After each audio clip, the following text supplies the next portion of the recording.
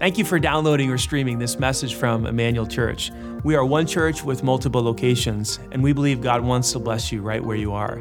In a few moments, you're going to hear some practical teaching from God's Word that I believe will be inspiring and relevant to your life. First, though, if you haven't yet experienced Emmanuel Live, we encourage you to go to our website, eclife.org, to check out our service times and locations so that you can experience Emmanuel in person or through our online campus. If this message blesses you and you'd like to support the ministry financially, again, you can go to eclife.org and click on the Giving tab and choose Online Campus as your campus. Thanks again for joining us today, and we hope this message will be an encouragement to you on your spiritual journey. Well, good morning, church. How's everybody feeling today? Pretty good? If you are joining us somewhere other than central Indiana, if you're joining us somewhere south or in another country, it is freezing here in central Indiana, Woke up this morning, it's 4 degrees outside. Wanted to go back into the house. My car was making weird sounds and the garage door wasn't working. Anybody else have any problems this morning? Freezing outside. Anyway, we're here, and we're not jealous for anyone who lives in Florida or Texas or Arizona. We love you guys if you're tuning in down south. So brand new series today here at Emmanuel. So exciting, Making It Work. If you're joining us at our Banta campus, Franklin campus, Garfield Park, New Day Treatment Center, or the Terra Treatment Center, we welcome you here at Greenwood. We welcome you out in the lobby. We see you out there at Greenwood. Can we give it up for all of our friends here today joining us at all of our locations? We hope to get you guys here at Greenwood back in the auditorium soon after COVID is over. So brand new series today, Making It Work. Why are we talking about relationships? Why are we talking about marriage and romance? Because it's February. Come on, Valentine's Day is coming up and romance is in the air as well as ice and snow, right? And we got to talk about this, and so what we're going to do over the next couple of weeks is kind of talk about relationships and how to make them work and romance and marriage and all that fun stuff. But before we go any further, let me just say, if you are a middle school student, high school student, if you're single, if you're divorced and you're single, if you're a college student, you're single, please do not tune me out over the next couple of weeks, because everything you're going to hear in this series is about relationships it's totally going to be applicable to a relationship that you have with a family member, a friendship, co-workers. If you're on a team, it can help you on a team. If you have a classroom full of students, it can help you with students. If you have relationships with your teachers, everything we're going to be talking about in this series is going to be transferable to all of your relationships. On top of that, if you are single, the statistics say that there is a high probability, listen to me, a high probability that one day you may be married even if you don't want to be right now. So do not ignore me, what I have to say, because what you hear in this series can be gold. It can really be a blessing to you in the future. Making It Work. Why did we pick that title for that series? Making It Work? Because it's hard to make a relationship work. It really, really is. One of my favorite authors, John Eldredge, he wrote a book called Wild at Heart, which is definitely worth your time reading, especially as a dude, if you're a guy. They also wrote a book, John wrote another book on marriage with his wife, Stacy, and it's called Love and War. The subtitle is Finding the Marriage You Dreamed Of. I love the title because it is love and war sometimes. But in the first chapter of their book, I love what they say, talking about the difficulty of marriage. Of course marriage is hard, he says. For heaven's sake, bring together a man and a woman, two creatures who think, act, and feel so differently, you'd think they come from a separate solar system. And ask them to get along for the rest of their lives under the same roof? He says this, that's like taking Cinderella and Huck Finn, tossing them into a submarine, closing the hatch. What do you think will happen?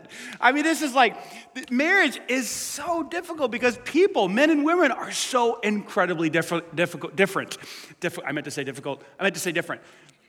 They're different, and they're difficult.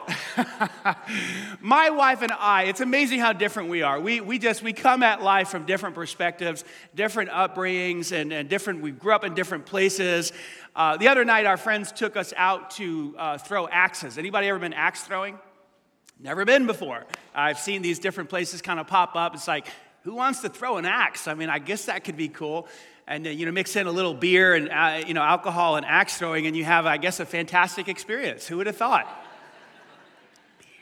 is. Anyway, so we went out, we threw some axes, and when we get there, again, men and women are so different, and we're, the guy does a little tutorial, and he's like, okay, stand behind this line, that's rule number 1, don't ever go in front of this line if you're not throwing the axe, that's fine. I'm not much of a rule follower, but that's okay, whatever. And then he says, rule number 2 is you don't throw it hard, don't throw the axe hard. Now, my wife is a rule follower. She just is. That's her posture towards life. Whatever the rules are, you try to follow them. And that's okay. That's fine. I'm cool with that. You give her space to do that. I'm not a rule follower. Many of you know that. And so she takes that advice. Here's actually a picture of my wife throwing the tomahawk. This is the tomahawk. Isn't that awesome? Isn't that fantastic? She just got this perfect form. You just look good in that picture, honey. She's just throwing this axe. And so she hears the instructions from the guy, like, you don't have to throw it hard. And what she hears in her mind is throw it softly. Now, throwing an axe and the word soft, those two things don't mix. And so she's kind of like just trying to follow the instructions and loft the axe over there. Because he said don't throw it hard. And it's hitting the wall and it's falling down. It's hitting the wall, it's falling down. It's hitting the wall, it's falling down. And, I wanted to tell her, just you gotta give it a little zip, you got to give it a little zoom. You got to throw it hard, And when I get up there and I'm taking this axe and I'm like, I'm gonna throw this thing 100 miles an hour, and it's hitting the wall and it's breaking the wood and it's going inside and even when it doesn't hit the wood, it's bouncing back and it's just, I'm throwing this thing because you don't tell a dude not to throw an axe hard. Like, that doesn't even register. Am I right, guys? Like, no one's going to be like, oh, I've lost it over there. But you can't coach your wife. Like, I tried that like a decade ago. That just like, we used to run together. Like, come on, pump your arms. Stop coaching me. It doesn't work out. So, but we just approach life so differently. And it's different. We have different upbringings. You have different upbringings, different value systems. We all have different hopes, different dreams, different expectations. We come into this marriage. We come into a marriage with woundedness, betrayals from the past, different levels of selfishness, narcissism we got to work through, anxiety issues. And then you're supposed to work through all of this stuff with this person decade after decade after decade. Look, it's a miracle that anyone's marriage works out. Do you agree? Like, unless God intervenes, it's really tough to make a marriage successful. And so over the next couple weeks, I want to talk about what that looks like. And then next week, my wife is going to join me up here, and she's just going to be fantastic. You guys looking forward to that, having Jackie up here? She reluctantly comes up. You got to kind of twist her arm a little bit, and then she says yes. But today I want to share with you what I think the secret sauce is to our marriage, and then she can get up here next week and disagree with me. That's fine. But I think this is really the secret sauce. It's one idea. It comes from Romans chapter 12, verse 10. This really is what makes our marriage work. We don't have a perfect marriage. We've been married 22 years, is that right, this August? 22 years, we got married right here. But we don't have a perfect marriage, like I said, but man, it's a good one. It's a good one. We like each other, okay? So we like to hang out with each other, and we have a friendship, and so I think it's working for us. Let me share this big idea. We call this the secret sauce, or at least I do. The Bible says, or Paul writes these words, outdo one another in this thing called showing honor. And again, this could be applicable to all relationships. This is not a romantic verse. This is not a marriage verse. This is a relationship idea. Paul says, outdo one another in showing honor. Now, what does it mean to honor someone? Think about it with me. When do we honor people? We honor people on their birthday. We throw them a party. We give them a cake. We honor people when they retire. We honor someone when they graduate from high school or college, right? To honor someone means to basically gather some folks around and give them the attention and celebrate them for some sort of achievement or goal that they reached or something they did at work. They won an award. What does it look like to honor someone on a daily basis? It basically means the same thing, like in a smaller microcosm or micro kind of way to say, you know what, I want to celebrate you, I want to honor, I want to focus on you, I want you to be the center of attention. Paul says, I want you to outdo one another in showing honor. This little word right here is a tough word to translate. And in fact, this is the English Standard Version of the Scriptures. Other versions use different words. This word outdo simply means to go first, to take the lead, to lead by example, to take the initiative, to take action. Do not wait for someone else to show honor. You take the first step, you take the initiative, and you show honor first. Outdo them. Go before them and lead by example. Now, why does Paul tell us to do this in relationships? specifically marriage we're talking about today. There's one reason. It's because people reciprocate behavior. People reciprocate behavior. In the world of psychology, this is called the mirroring effect or mirroring. When people see a behavior, they're around a behavior in a family, in a classroom, on a sports team, or whatever everybody else is doing, that's what that person does. This is why parenting is so important, because whatever the parents are doing in the house with money or entertainment or the way they communicate, the kids are going to mirror those things, right? Well, it happens in a marriage too. This idea of mirroring. People reciprocate behavior over time. In other words, Paul is saying, if you will continuously take the lead in showing honor to your spouse, then in time, your spouse will reciprocate or return that behavior. You will reap what you sow, which is why he tells you to go first, to lead by example, to outdo one another in showing honor. How would you do that inside the context of a marriage? That's what I want to talk to you about today. How do Jackie and I do that such that our marriage is working, not perfectly, but it is working for us? I want to talk about that today. 4 ways that we try. This is not a sermon. This is just some things that we do for each other on a regular basis. The first way that we try to honor each other is by encouraging as much as possible. Encouraging as much as possible. Everybody needs encouragement. Your spouse needs encouragement. You need encouragement. I love what Truett Cathy said, the founder of Chick-fil-A. Listen to these powerful words. How do you know if someone needs encouragement? If they're breathing. There you go. If you're looking at your spouse and they're breathing and they're alive, they need encouragement. Why do they need encouragement? Because here's what every single one of us carry. We carry this thing called fears and difficulties. We all carry a bag of fears. We fear about the future, fear of failure, fear of not, reaching our potential, fear of getting sick, fear of dying. Your spouse and you have a bundle of fears that you carry around in your life. You also have a bundle of difficulties. Life is hard. Maybe they're sick parents. Maybe you have continuous back pain. Maybe your spouse has chronic headaches. Maybe they struggle with anxiety. Maybe they have panic attacks. There's some sort of level of difficulties that your spouse carries. You put those difficulties in a bag with those fears, and all of a sudden you got a heavy burden. And you can call those, in general, just a bag of worries. And it makes life very difficult to go through. And that's why your spouse needs encouragement. What does the word encouragement mean? It's actually 2 words, encourage. It actually means to take courage and put it inside of somebody so that they can face their fears and so that they can overcome their difficulties. Listen to what Solomon said in Proverbs chapter 12, verse 25. Worry, this collection of fears and difficulties that pile up, they weigh a person down. Your spouse, you. As you go through life, these worries, they weigh you down. But watch this, an encouraging word. Say it with me. Cheers a person up. Come on, a little bit more, all of our campuses. Cheers a person up. I can hear you, Banta. Come on, Franklin. Come on, Garfield Park. Come on, Greenwood. Ready? One more time. Cheers a person up. Oh, it's so powerful. One encouraging word. You can make it. You can do it. You were designed for this. You got what it takes. You know what this phrase means right here in the Hebrew? It means to make a person happy, to bring delight, to bring joy to their heart. What if you as a husband, what if you as a wife viewed yourself as the main encourager in the marriage, in the relationship? Like that's your job, is to take courage and put it into your spouse's heart. And that's how you honored them. Do you think over time your spouse would reciprocate that sort of behavior? It absolutely will happen. So I'll give you an example the other day, and this is just, some of the things that my wife does. So many things. She's a mom of 3 teenagers. She works in real estate. She does all these different things. Last week she spoke at Mom's Time Out, which is a group here at the church.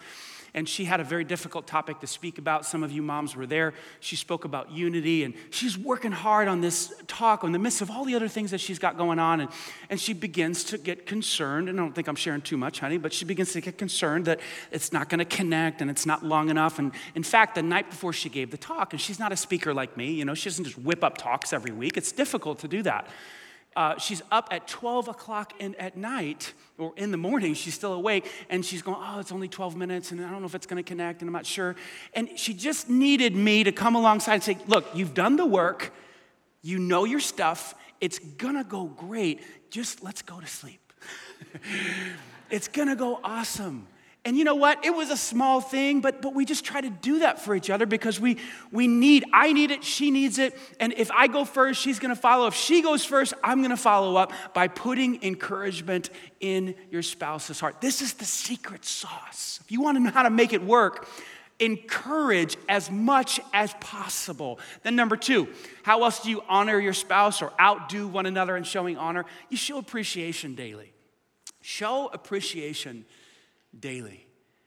Now, I know that when we hear that word appreciation, it kind of sounds similar to encouragement, and it's true. Appreciation can be very encouraging, but they are different.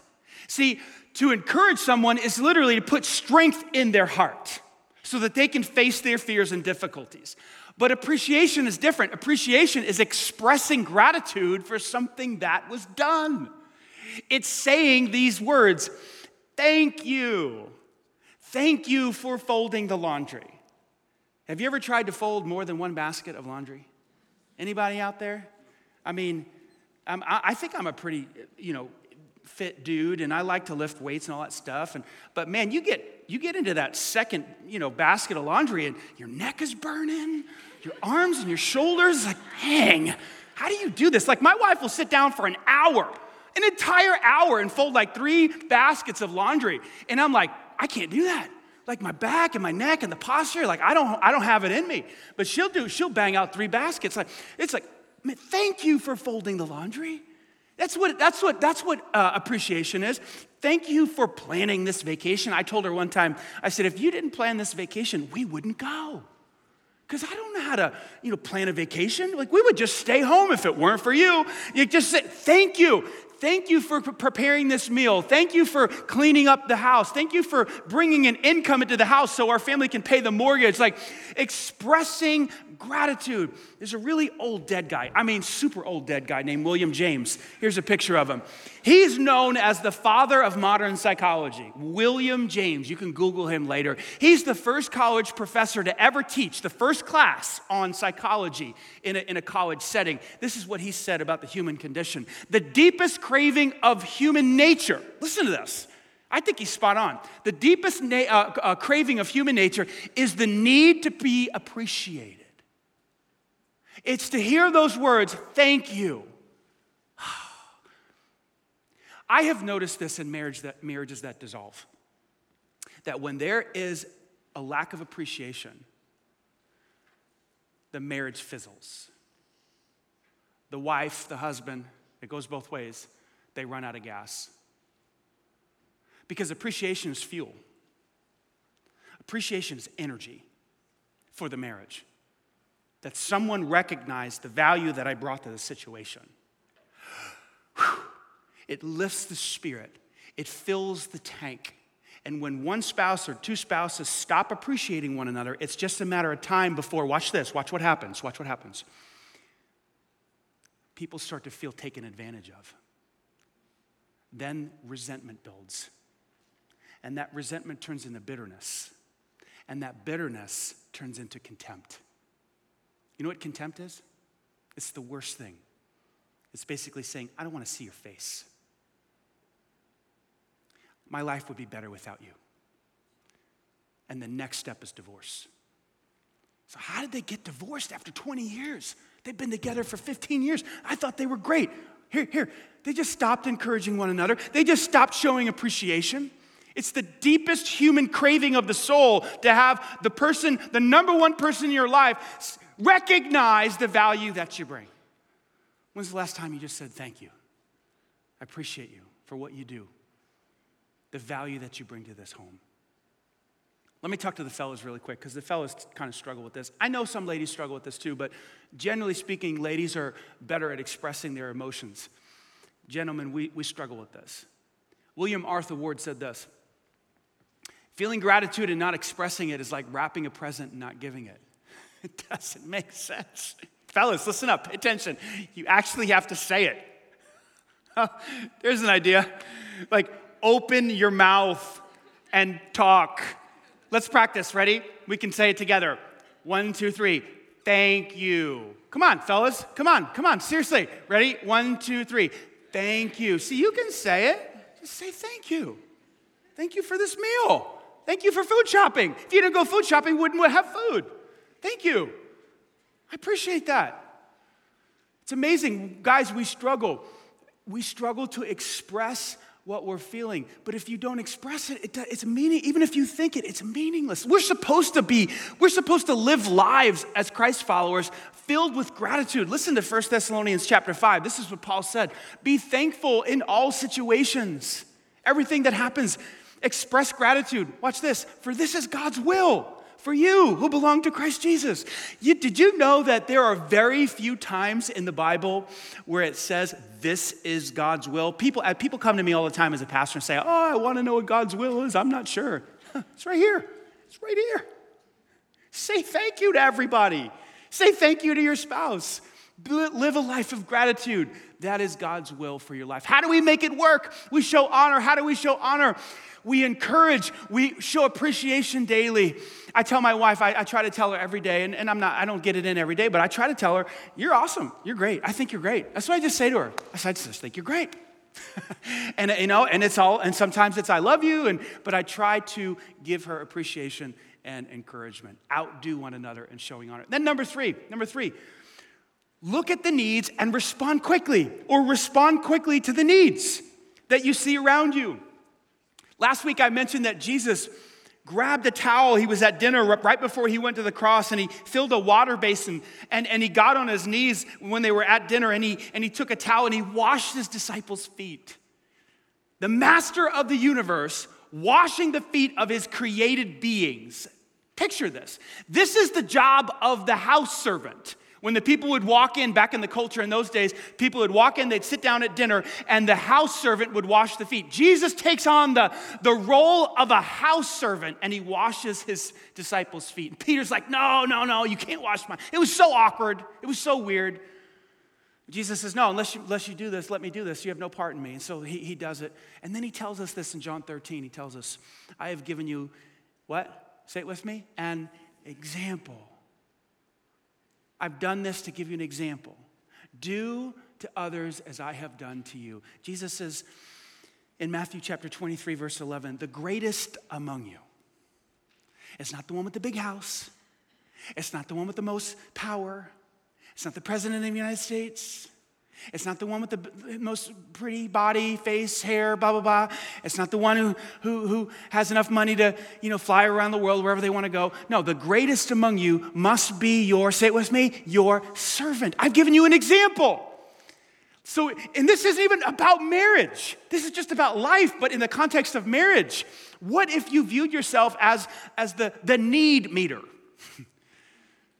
Like, where's the need? I'm going to respond to the need, whatever it is. What if you did that? How honoring is it when someone tries to meet your needs? I feel so honored when someone says, hey, do you need help? Let me meet that need. Oh, thank you.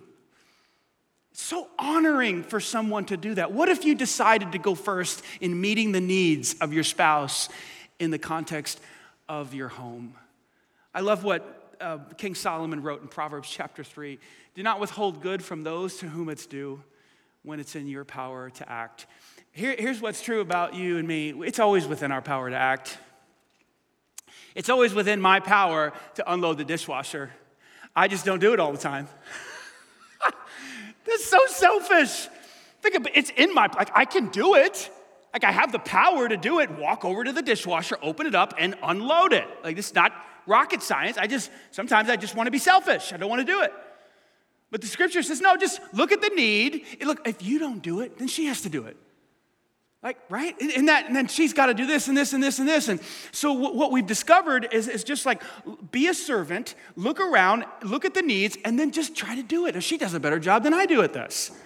But we try to outdo one another, and I'm trying to get in that mindset of, okay, what can I do to meet your needs so it's not so heavy of a burden for you? We've got 3 teenagers. There's a lot going on. We've got a busy life. There's always something to do. Respond quickly to needs and try to meet them. Here's the question that we try to ask ourselves, not every day, but we try to ask ourselves this. She asked me this question probably more than I do. Here's a simple question. What can I do for you today? Immediately, as soon as this question gets asked, it puts you in the posture of a foot washer. Like, what is it that you need? How can I help you today? Can you imagine a husband and a wife asking this question in the morning before the day starts? Hey, just wondering, what can I do for you today? You know, anything? Now, when my wife says something like, hey, can you stop and get some milk? I'm like, honey, you know if I go into Kroger to get milk, I will not come out for an hour. I'm a pastor of a large church. There's no way. Please don't ask me to get milk. So she doesn't do that anymore. Thank you. But is there anything else I can do for you today? So I mean, it's not a perfect system, but what it does is it puts us in a posture of, I want to help you. You get two people doing that for each other. Man, it's going to work. This is the secret sauce. Encouragement, appreciation, servanthood. How can I help you? Let me give you this last one, maybe the most important one. Make room for their faults. Your spouse has got a bundle of faults. You're like, no kidding. Gosh, I got a list in my pocket. What do I mean by make room? Here's what Paul said in Colossians chapter 3. Make allowance for each other's faults. There it is. I love this phrase, make allowance. You know what it means? Suffer. That's what the word means. Be long-suffering. Endure the faults of your spouse. And again, this isn't just about marriage. You might have a brother, a sister, a roommate that you live with. Teammates. Teammates are the worst, right? I remember back in high school, my teammates, they stunk. They just stunk. I mean, they smelled. It's like, wash your jersey, dude. Wash your shorts. Don't wear the same. How could you wear the same shorts all week? It's a basketball team. Take them home and wash them. Anyway, just a thought. There's a lot, people have a lot of faults. They do weird stuff. They don't clean up. They don't, they leave the toothpaste cap off the cap. Then they let the toothpaste dry on the tip, and then it falls into the sink, and it stays there for a week. They do stuff. They leave their socks out. They're messy. They're forgetful, right? They just do stuff. And if you don't make allowance, if you don't create space for your spouse to have some faults, you're going to live a very frustrated life. You're going to be very, very unhappy because his or her faults are going to annoy the heck out of you, and it's just a matter of time before you're like, I can't do this anymore. Now, I'm not talking about major faults like addiction or sexual abuse, physical abuse, verbal abuse. I'm not talking about, tolerating your spouse's, drug system that he's running out of the basement. Okay, I'm not talking. Okay, that was dumb. But I'm not talking about tolerating illegal activity. Okay, so please hear me. The pastor said you should just make allowance for my, my drug lab in the basement. Now, I'm not talking about that. I'm talking about the little stuff that you have, that I have, that you gotta. Like the farting. Did anybody fart? It's like, sometimes my wife will look at me like, right now you have to do that? I couldn't hold it in. She's so gracious.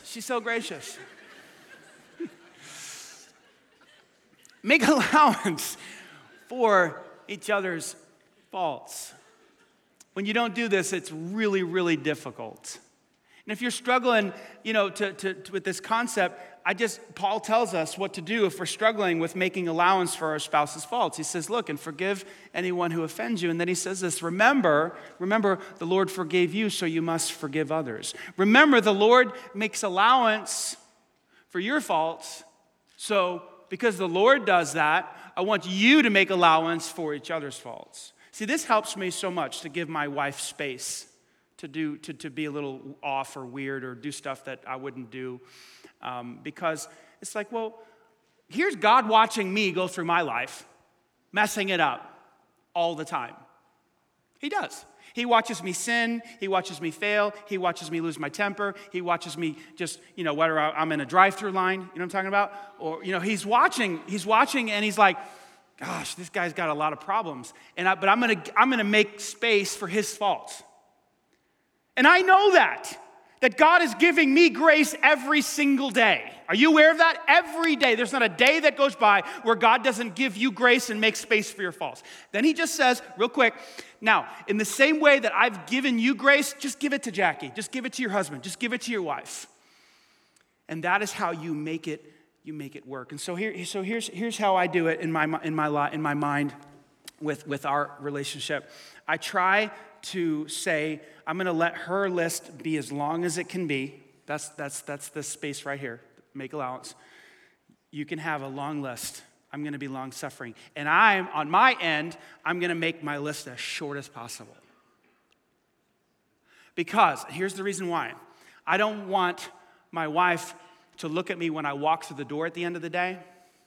You know, everybody comes home after work or whatever, and it's like, I don't want her to look at me and go, oh, now I got to deal with him. I don't want that because of my list. I want my list to be so short that when I walk through the door, the look on her face and the way that she feels is, oh, finally he's home. He's probably going to encourage me. He's probably going to appreciate what I've done in the house. He's probably going to, help with the needs. Oh, hug, kiss. How was your day? That's what I want. But the only way that I can create that is to have a very, very, very short list. You with me? Yes or no? Come on, talk to me. Like, if my list is long, I don't get that. It's like, oh, I hope he stays late at work today. I hope his workout goes really long so I don't have to talk to him or speak to him. We don't function that way, right? Can you imagine if both spouses function that way? I'm going to let his list be really long and my list is going to be tiny, tiny, tiny short. I'm going to fix the stuff so that I'm not a burden to my spouse. What is it like to be on the other end of you? That's the question I try to ask myself. What is it like to be on the other end of you? Is it easy or is it hard? Make allowance for your spouse's faults. What have I said today? I've only said really some very, very simple ideas. If you want to make your future marriage work, your current marriage work, you want to make a relationship work of any kind, show honor. Go first, outdo one another. How? Encourage, show appreciation, meet the needs around you, and create space for the person's faults. Treat them as God has treated you. This is not deep, but man, it works. It works so well. So here's my question to you today. It's a real simple one.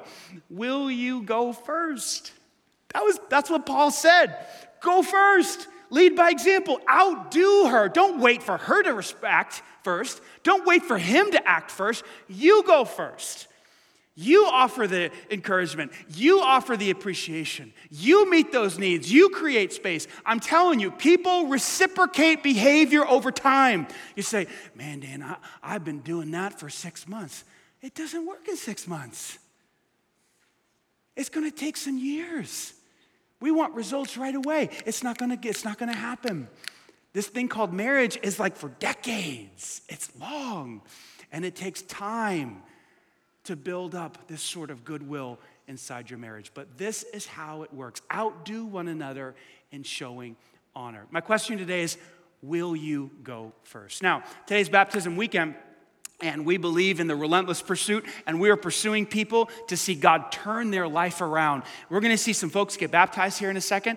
I love the imagery of baptism because it is literally a picture of God turning someone's life around, dying to the old way of life, being cleansed from their sins, coming up to a brand new life with Christ. I want you to hear Ben's story real quick before we baptize some folks, because Ben's story is truly a story of God turning people's life around. He's getting baptized this weekend at Franklin. Listen to his story. My name is Ben Shively, and I'm 38 years old. I was baptized at an early age. I decided in about elementary school, when I was probably about 8 or 9 years old, I decided to get baptized. I just had a really seeking personality for God at a young age, and just curious, and I felt like I had a place for Jesus. I don't really think that I really completely knew what it meant to have a complete relationship with God and surrender. So going through high school, I started to get tried to get more connected to the Lord, just going through youth group, hanging out with a small group of friends. We were really close, and we would go to different youth conferences and stuff like that, and had some good times, some good altar calls, and felt the Holy Spirit even then. Then we started kind of slipping. We got involved in the wrong crowd, some different friends. We started experimenting with drugs and alcohol, and peer pressure, just started taking over throughout high school. I felt my faith started to slip, started to get some shame and some guilt because I knew I wasn't living right. Then as I went into college, it got a little worse. I started experimenting with harder drugs, partying began, and just kind of losing my relationship with God altogether, not going to church. So all throughout college, I still had a steady girlfriend back home. So I just kind of decided to drop out and come back home and get back with her. And I felt like it would be a good step on kind of reinventing my life. So then when I got back from school, we decided to get married. We bought a small coffee shop in Franklin and started right up into that. And it was really, really great for a couple of years. Some of the old patterns of my addictive behavior and things like that started coming back into play as an escape. We were drinking a lot and fighting, so that's when we started trying to go to Emmanuel. We went through some marriage counseling and stuff like that to try to mend things back in our relationship and to just try to get that spark. And I remember during some worship time in the Greenwood campus, we were going through so much pain and hard time that we would both just sit in the service and just cry. So even though the sermons and the worship time was just great and very moving for both of us, I just wasn't all in our relationship and with wanting to stop using. I started using more heavily. I started getting into a pretty big secret addiction of pills and heroin. And it was just a very hidden addiction, and I couldn't talk about it to anyone. And just the feelings of the guilt and the shame that I dealt with that, and not being able to talk about it and hiding it from her, just ate me up inside, and it was hard to live with that. I think that my secret became so big and so uncontrollable that God had this way of just pulling out all of my secrets and started pulling out all this dirt in my life and exposing it. And she found out, and it's kind of an ultimatum that I needed to do something about it. And I knew deep down that I did. And then I ended up going to rehab. Took some time off away from the shop. When I got out of rehab, I moved in with my parents. And then slowly our marriage dissolved. The business dissolved. We lost that. I kind of hit a bottom. I just spiraled into a deep, dark pit of depression and resentment. I remember one morning waking up about a year ago. I just felt like the Holy Spirit moving inside of me, and God was just talking to me and telling me that I wasn't a nobody, and I wasn't non-existent, and I was a child of His again. And all throughout my addiction and my marriage and my life, I felt God tugging on my heart, and His light was shining on me that morning. And I just was remembering some scripture, some good scripture. I was reading the Bible. A couple of worship songs came to my mind, and there was just this point where I got down on my knees and just put my hands out and surrender. And I started to actually feel it lift.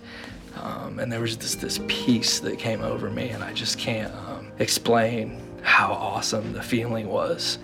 And through His grace and surrendering to Him in that moment, and a clinic I had started going to, I was able to get clean completely. Danny's sermons were so challenging, and my relationship just started growing in church at that time. I talked to George, the worship leader at Franklin. I wanted to use my talents and abilities to serve somewhere. So I started becoming a part of the worship team and the impact team, and started getting involved in a small group, in a small men's group. Something that I would say to someone going through a similar situation is, when I am weak, He is strong. God reveals His light through the darkness. He met me right where I was at in everything that I was, all of my sins. He loves me just as I am and not as I should be. So that's why I want to be baptized. I want to say that I'm all in, I'm back, and I'm alive, I'm breathing through God's gift.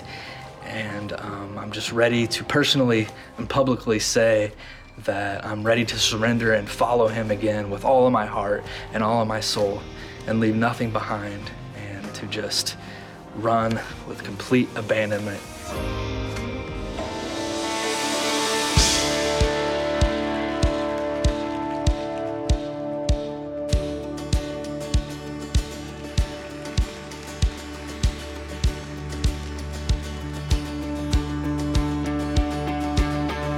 I saw Satan fall like lightning, and I saw darkness run for cover.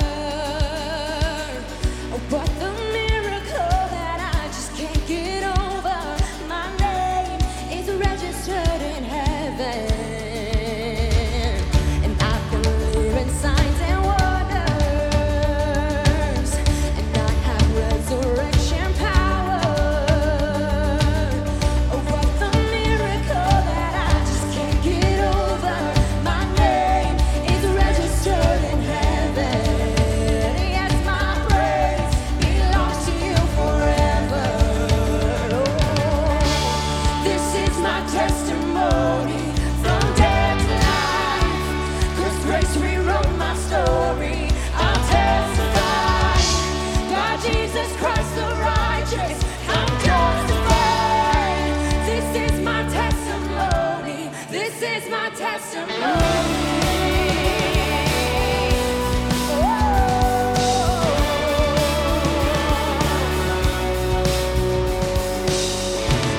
Together, sons and daughters, bought with blood and washed in water.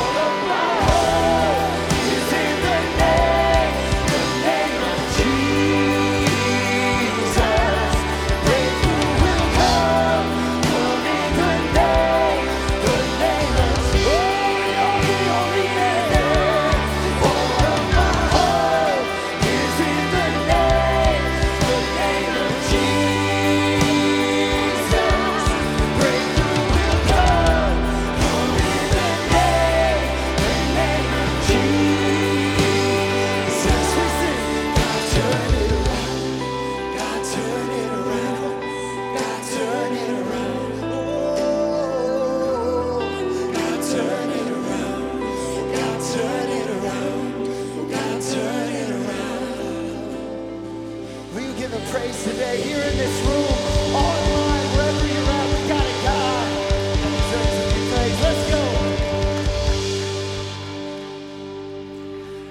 God is doing something right now. And maybe the thing that he's doing is in your heart. Maybe he's speaking to you right now and he's saying he wants to turn your life around. And here's what he wants to say to you. He loves you. I don't know that there's a more powerful, profound statement that I could ever say to you other than God loves you. He wants what's best for you.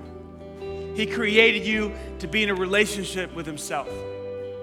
Today, I asked you a question. Will you go first? We looked at a verse in Romans 12, verse 10 that says, outdo one another. Go first. Lead by example. That's what God did. 1 John chapter 4, verse 19 says, we love because he first loved us. God loved you so much that he sent his one and only son to die on a cross. That whoever believes in him, puts their faith in him, will have everlasting life, abundant life now, and eternal life after death. Have you responded to that love? Have you put your faith in Christ? Christ died for your sins. He died in your place. He took the penalty, and he did it because he loved you. If you'd like to reach out and put your faith in Christ today and embrace that grace and embrace that love, I want you to take the words of this prayer and just make them your own and talk to God. It's a prayer that he loves to answer. At the 9 o'clock service, there's a gentleman sitting down front right here. His name was Jimmy. He just took these words, he prayed that prayer, and after the service, he came down and he said, I trusted in Christ. I put my faith in Christ. Maybe God is doing that in your life right now. Whatever campus you're watching, wherever you are watching online, is this your moment? Take these words and make them your own. Reach out in faith. Say this to him. Dear Jesus, thank you for making the first move. Thank you for loving me. Thank you for giving your life on the cross to pay for my sin. Thank you for dying in my place, for taking the penalty upon yourself, suffering in my place. I ask you to cleanse my heart today. Wash me. Forgive me of all my sin, all my wrongdoing. I turn from it and I turn towards you. With what little faith I have, I trust you. I embrace your grace. And from this day forward, teach me how to extend that same love to others, to go first in showing love and honor to those around me, to treat others as you have treated me. I pray this in Jesus' name. And everybody said, amen. Can we give God glory, church? Come on, nice and loud. I want to hear you, Vanta. I want to hear you, Franklin. I want to hear you, GP. Come on over at the Terra New House, New Day.